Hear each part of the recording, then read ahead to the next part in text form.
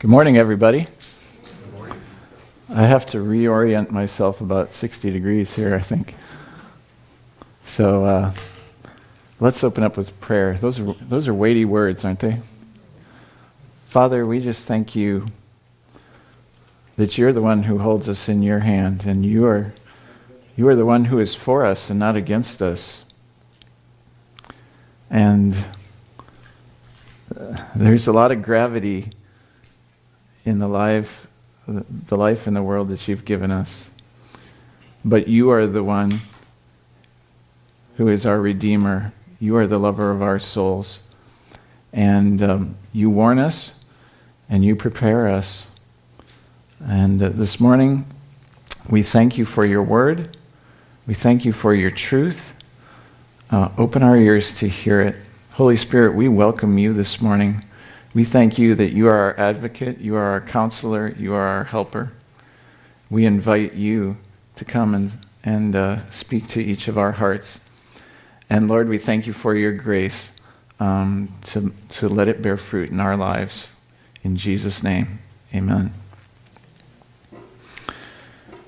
All right, well, this morning, Kathy and I are at a stage in our lives with our family that we're kind of seeing our kids like little birds in a nest start to spread their wings and fly out and take steps. And a lot of you here are parents. You know that when your children start to go out on their own, you have mixed feelings, right? You feel on the one hand hopeful and excited. On the other hand, concerned, because you want everything to go well for them. You want them to be wise. I remember how I felt the first time Caleb, when he got his driver's license, and he went out with the van on his own. I think it was a Sunday night. He was going to go to McDonald's and buy supper for us, and he took one of our daughters along, and I remember watching him drive down the driveway and thinking, oh, I hope he's all right. You know what? It helps you to pray. We're not there with him in the car, but we can be with him in spirit, right? And the same thing, like when we dropped each of the boys off to Taylor for college, their freshman year, and you're just leaving them there in the midst of that new environment, and you're just, I'm proud of you. I think highly of you, and I pray that you're ready and that you will succeed. I remember when I was in high school, whenever we would go out to a basketball game or a football game or a dance or something, we'd go out without them on a Friday night or a Saturday night, and my mom would say to us as we left, "Remember whose you are." And I'm sure that she was active praying for us all of those times that we went out. We want to see our children grow up and blossom, but we have concern mainly because we know the world that they are going out into. And we know the dangers, we know the challenges, we know the pitfalls, and we want them to be faithful. We want them to succeed when a time of tests in life come to them. And Jesus understands parenting because he feels that same concern, even greater concern for us. Amen? Luke 18:8, Jesus is finishing telling a parable, and he says, "I tell you, he will see that they get justice and quickly." And then this last statement, "However, when the Son of Man comes, will he find faith on the earth?" I mean, isn't that's kind of a crazy thing? Jesus does not joke around about stuff like that. And he's saying, when I come back, am I going to find faith on the earth, in my church, in the people on the earth? That is his concern. We see other places in the Bible that God is looking for things out of his children. Proverbs 20, verse 6. it says, many claim to have unfailing love, but a faithful person who can find faithfulness. And of course, Jesus was telling about that in the parable that we just heard. In Hosea 14:9, God says, who is wise? Like he's looking for wise people. Who is wise? Let them realize these things. Who is discerning? Let them understand. The ways of the Lord are right. The righteous walk in them, but the rebellious stumble in them. And then last week in Matthew 24, we heard this one, verse 44. So you also must be ready, because the Son of Man will come at an hour when you do not expect him. And so Jesus has that heart. Are my people going to be ready for me to return? Are they going to be prepared? Three things that we see in chapter 25 today, that Jesus is concerned that people will have faith in him, that we will be faithful in serving him, and that we will be wise and, well, four things, I guess, ready for him to return. So Matthew 25 starts out with two more parables. There was one at the end of 24, and another parable about his people preparing for his return. Then followed by a prophetic account about the final judgment of all people when he returns. And the stakes are high, because in each of those, all three of them, those who fail end up in outer darkness where there's weeping and gnashing of teeth. And we look at that and we say, that describes hell, eternal judgment. And so the stakes are high. However, those who prove wise, faithful, and ready will remain in his presence with rewards and celebration and eternal life. So he's got the victory. We know that, right? But his concern is, who's going to be ready to share it with me? Amen? And so let's look at the first parable. Kathy just read it, but I'm going to just read it again. And let's just go over it. Verse 1. At that time, the kingdom of heaven will be like 10 virgins who took their lamps and went out to meet the bridegroom. 5 of them were foolish and 5 were wise. The foolish ones took their lamps, but did not take any oil with them. The wise ones, however, took oil in jars along with their lamps. The bridegroom was a long time in coming, and they all became drowsy and fell asleep. Now, we might say we need to be careful that we don't be drowsy and fall asleep. Jesus, in other places, says, be alert. But evidently they all, the wise ones and the foolish ones, all fell asleep. But at midnight the cry rang out, here's the bridegroom, come out to meet him. Then all the virgins woke up and trimmed their lamps. The foolish ones said to the wise, give us some of your oil, our lamps are going out. No, they replied, there may not be enough for both us and you. Instead, go to those who sell oil and buy some for yourselves. But while they were on their way to buy the oil, the bridegroom arrived.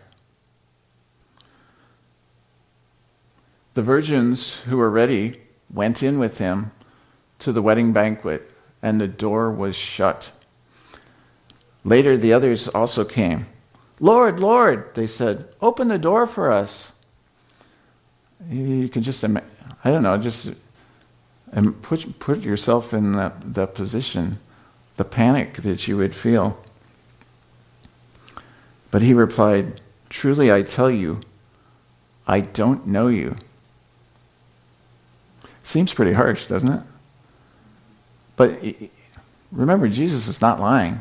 He's not making something up like, you made a little mistake, and I'm going to cut you off. He's telling the truth. I don't know you. Therefore keep watch, because you do not know the day or the hour.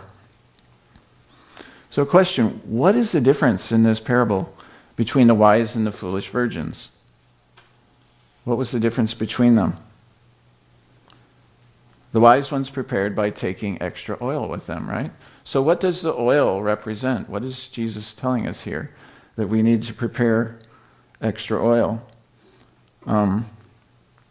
It was something they could not share with others, right?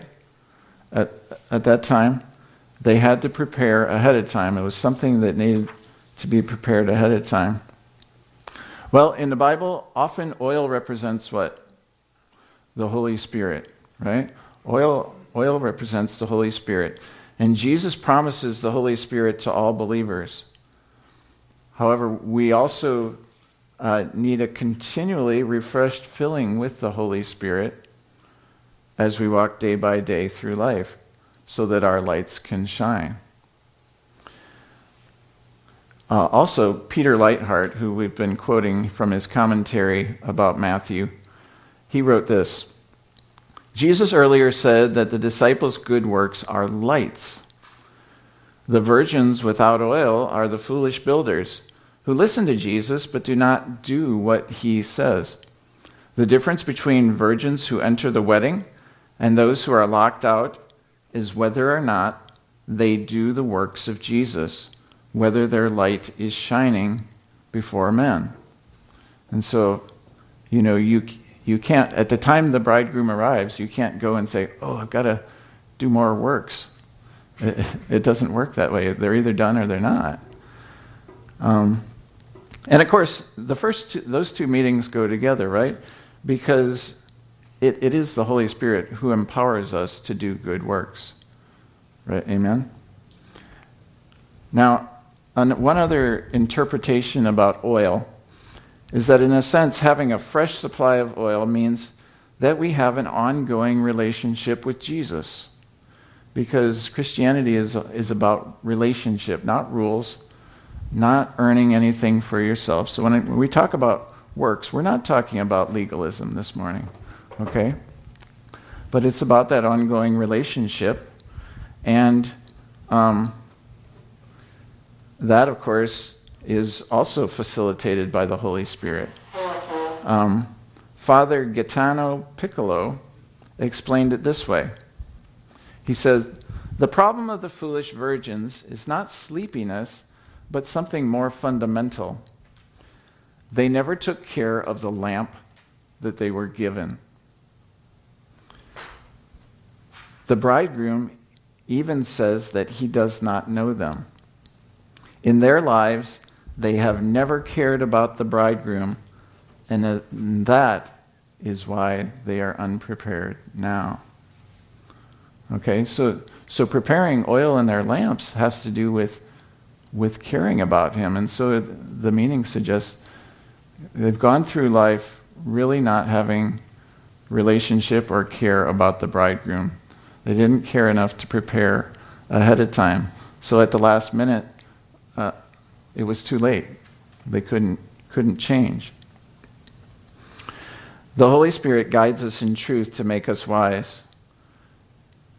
Jesus made that promise to give us the Holy Spirit and what the Holy Spirit would do for us. So we need to daily invite Holy Spirit to fill us, guide us, empower us, and we need to incline our ears to what he is saying and and look with our eyes to what he is doing. And we need to yield obediently to his teaching, to his leading. In John 16, Jesus said this about the Holy Spirit: I have much more to say to you, more than you can now bear. But when he, the Spirit of truth, comes, he will guide you into all the truth. He will not speak on his own. He will speak only what he hears, and he will tell you what is yet to come. He will glorify me, because it is from me that he will receive what he will make known to you. All that belongs to the Father is mine. That is why I said, the Spirit will receive from me what he will make known to you. So Jesus, he's telling his disciples, you're sad because I'm going away. I'm not going to be here physically present with you, but don't worry, it's better. because I'm sending another one, just like me, Holy Spirit, and he's going to dwell in you. And he's got a lot more to say to you. He will guide you into all truth. All that I have, all that the Father has given me, all of that he's going to be making available to you. And it's not just words. I think it also includes power, ability, and everything we need for the Christian life. The Holy Spirit is going to be there. So if you think about it, like think back to when your children go out. You can't go with them. And Jesus is saying, I'm not going to be with you. But guess what? There's going to be, the Holy Spirit is. So we are not sent out on our own. Like we are not just dropped off at college and said, hope you succeed. See you in 4 years. Right? Jesus didn't do that to us. He actually gave us someone better, someone who can be closer, to go through that with us, to go through this life with us, and who is equipped with every resource that God in heaven has.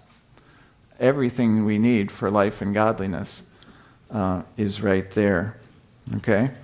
So we're looking at the first parable. How about the second parable in the chapter is about the master who entrusted 3 of his servants with bags of gold to manage and invest while he was gone. We call it the parable of the talents, right? First one got 5, second one got 2, and the third one got only 1. But, even you might say the one guy, what, he got like a couple dollars? No, even the third one, some translations talk about it as like a bag of gold. And a talent was worth supposedly about 20 years' wages for a laborer. So think about the amount of money you make in 20 years. That's a significant amount of money that you could invest, right? And the first 2 servants, they doubled their master's money that he entrusted them with. And when he came back, they were commended highly and rewarded for their efforts, right? In verse 21 it says, his master replied, well done, good and faithful servant. You've been faithful with a few things. I will put you in charge of many things. Come and share your master's happiness. Do you look forward to hearing those words? I mean, that's what we want to hear, right? But, of course, the third servant didn't fare as well. Starting in verse 24, it says this about him. Then the man who had received 1 bag of gold came. Master, he said, I knew that you are a hard man, harvesting where you have not sown and gathering where you have not scattered seed. It's not very flattering, is it? So I was afraid, and I went out and hid your gold in the ground. See, here is what belongs to you. So I've protected it. His master replied, you wicked, lazy servant. So you knew that I harvest where I have not sown and gathered where I have not scattered seed? Well, then you should have put my money on deposit with the bankers, so that when I returned, I would have received it back with interest. So take the bag of gold from him and give it to the one who has 10 bags. For whoever has will be given more, and they will have an abundance. Whoever does not have, even what they have will be taken from them. Sounds kind of cruel. It doesn't sound very politically correct, actually. And throw that worthless servant outside into the darkness, where there will be weeping and gnashing of teeth. So, in that, what's the key to being a faithful servant? Why was the third man judged unfaithful? Well, it said that the first 2 servants immediately went and what? Put the money to work. And in contrast, the third servant's actions were dictated by what? Fear. And The other thing is a negative view of the master. And the result was the master ended up judging him as wicked and lazy. So, what's the key to faithfulness? I think the key to faithfulness is love. 1 John 4:18 says this, "There is no fear in love." Okay, the servant hid the bag of gold because he was afraid. He did not have the love that cast out that fear. There is no fear in love, but perfect love drives out fear. Because fear has to do with punishment. The servant's thinking, what's going to happen if I fail? What if I lose the money? What if I invest it and it fails? What if? What if? John says, the one who fears is not made perfect in love. So it's God's love, it's God's grace that empowers us to serve. It's His love that enables us to be faithful. When you read the parable, it's pretty clear that the third servant did not love the master, and he did not feel love from him. Was that accurate? I don't think so. And certainly if we say the master represents God, that's not accurate.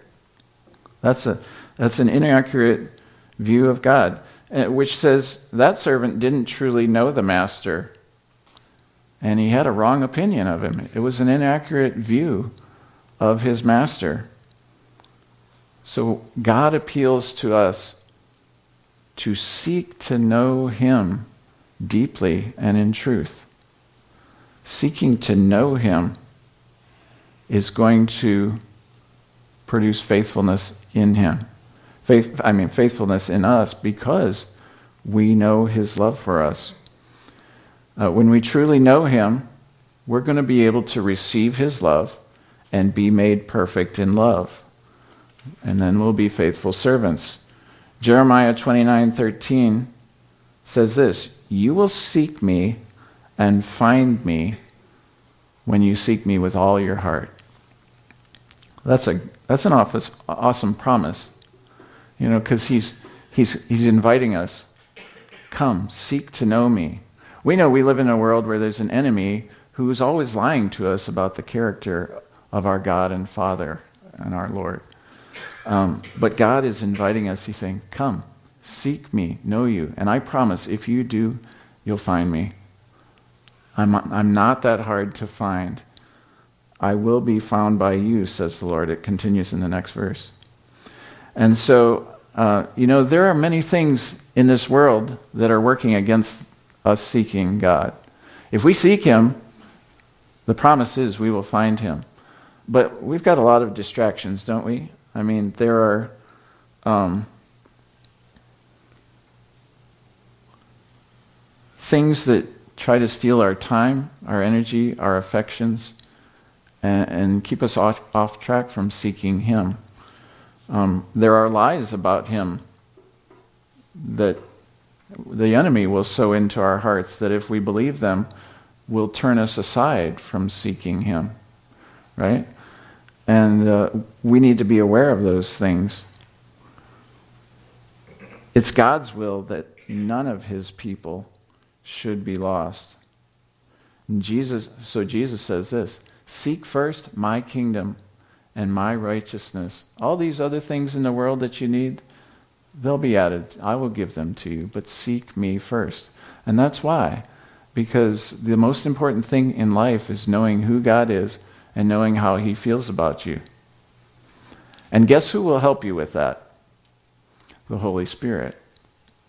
Because if we take time, Jesus said one of the main purposes of the Holy Spirit is to counsel us, that He is going to speak to us many things, that He will remind us of things Jesus has already said, and He's going to speak more things that Jesus didn't have time while He was on earth to say, to speak to our situations. And if we are listening to the Holy Spirit, is He going to be guiding us in truth? He's going to speak the truth. Have you taken time, when you've taken time to listen to the Holy Spirit, how do you end up feeling afterwards? Do you feel beaten down, condemned? Do you feel like, wow, God is harsh? He sows where he doesn't, he reaps where he doesn't sow, and he's not trustworthy, not dependable. He doesn't love me. Do you feel that way after you listen to the Holy Spirit? I would suggest if you do, it's not the Holy Spirit. It's the wrong voice that you are paying attention to.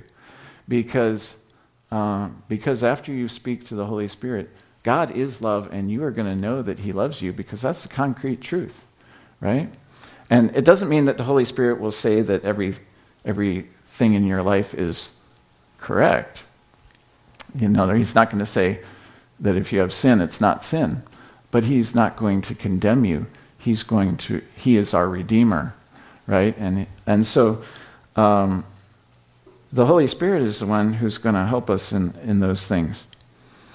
All right, so finally we're going to move on to the third part of Matthew 25, which is the account of the judgment of the sheep and the goats at the coming of the Son of Man.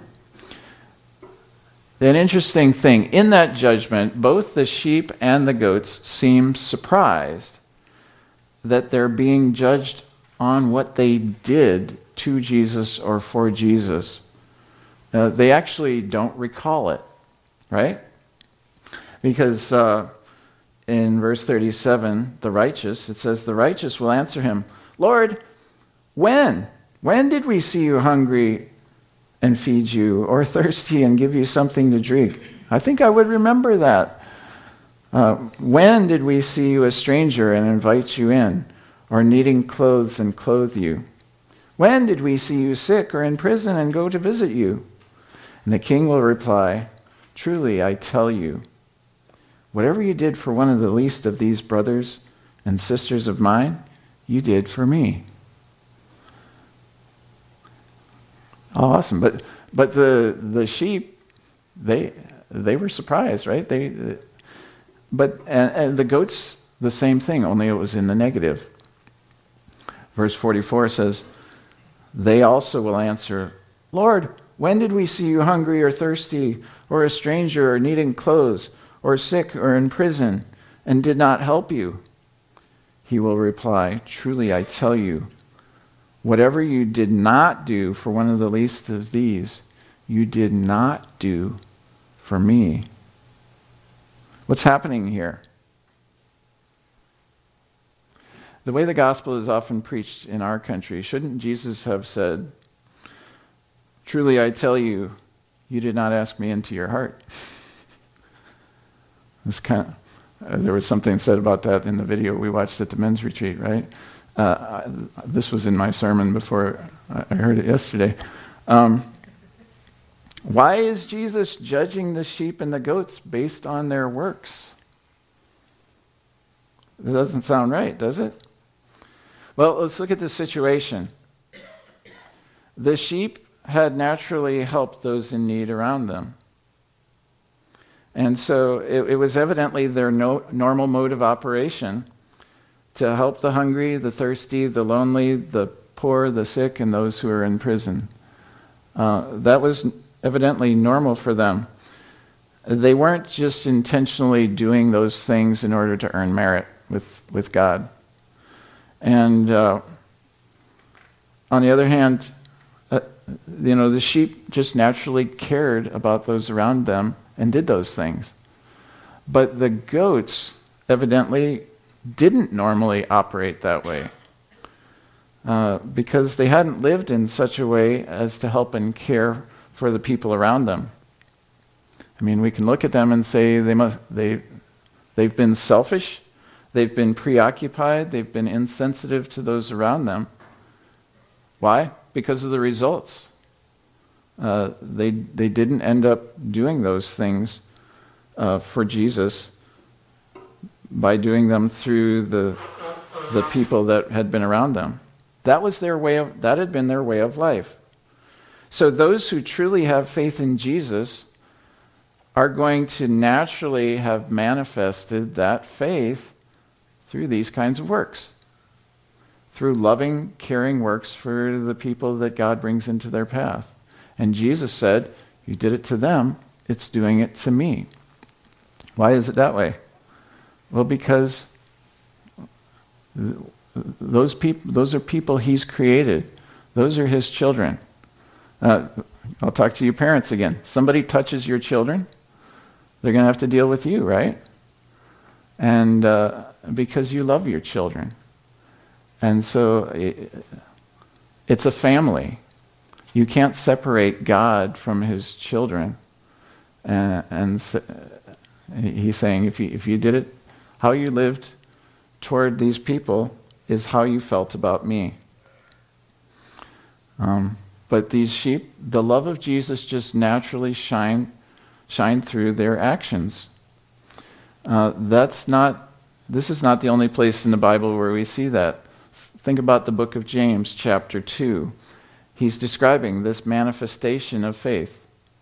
Dan was talking this morning about manifestation of God's presence.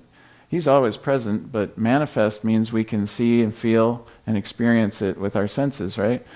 And the same thing is true about faith. Faith is there, but if it's there, it's going to be manifest somehow in ways that it can be seen and felt. And so James says in chapter 2, starting at verse 14, "What good is it, my brothers and sisters, if someone claims to have faith but has no deeds? Can such faith save them? Suppose a brother or sister is without clothes and daily food.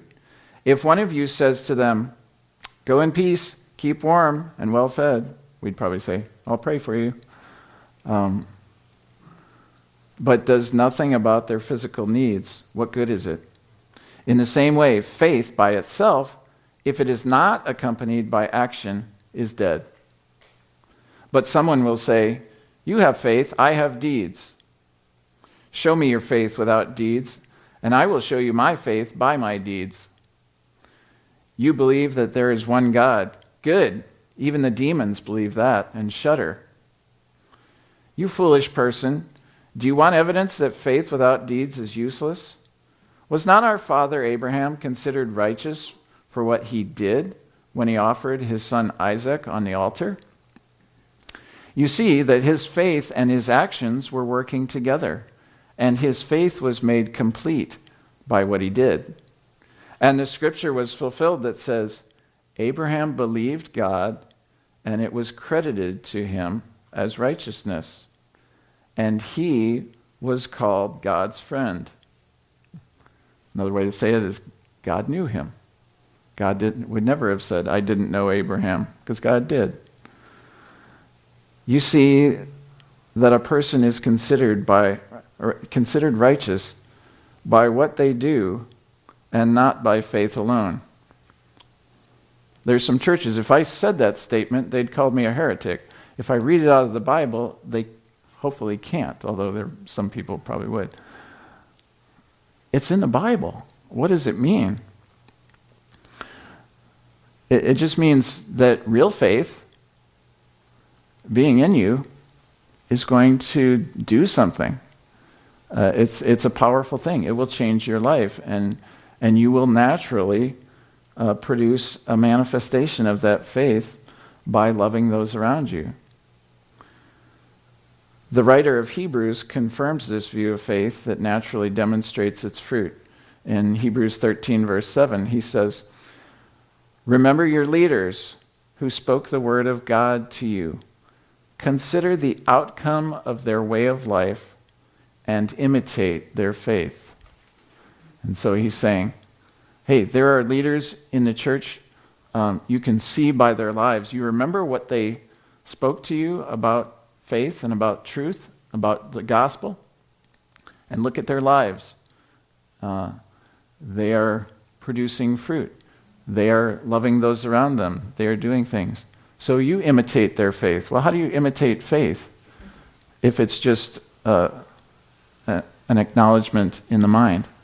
You imitate faith because you see how those people are living and you can imitate their life.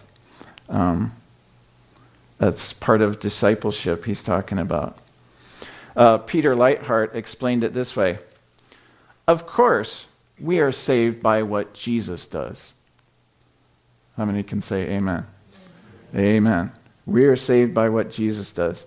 But what Jesus does is to produce good works through his Spirit. Make us faithful household servants.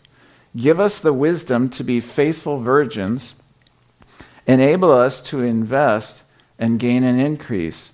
That is Jesus working in us. If he is really working in us, he is going to produce fruit in us. Amen?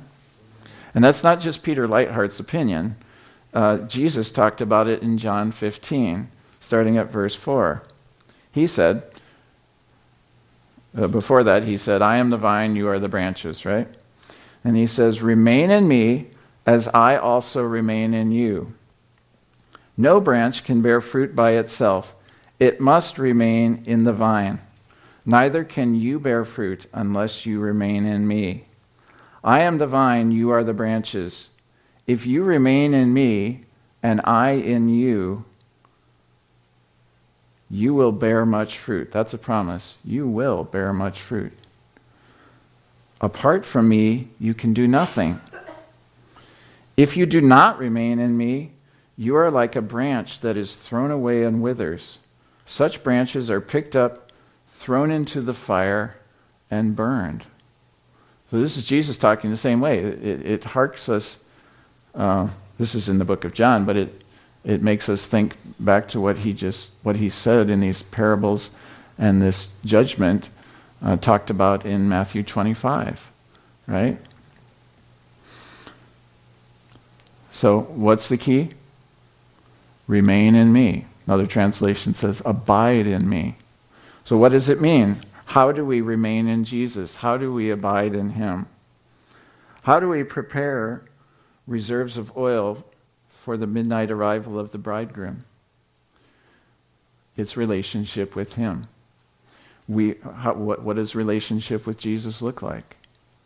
Well, first of all, we seek to be filled with the Holy Spirit. We read and hear his word. We think about his goodness to us. We thank him, we praise him, we worship him, not only when we come to church, but just as we go through our daily lives. We pour out our hearts to him, and then we listen for his voice. We put our trust in him to help us, to guide us, to keep us in all the things of our life. We obey his directions when we hear what he says to do. We serve him with gladness. We make it our aim to please him. Why? Because we love him.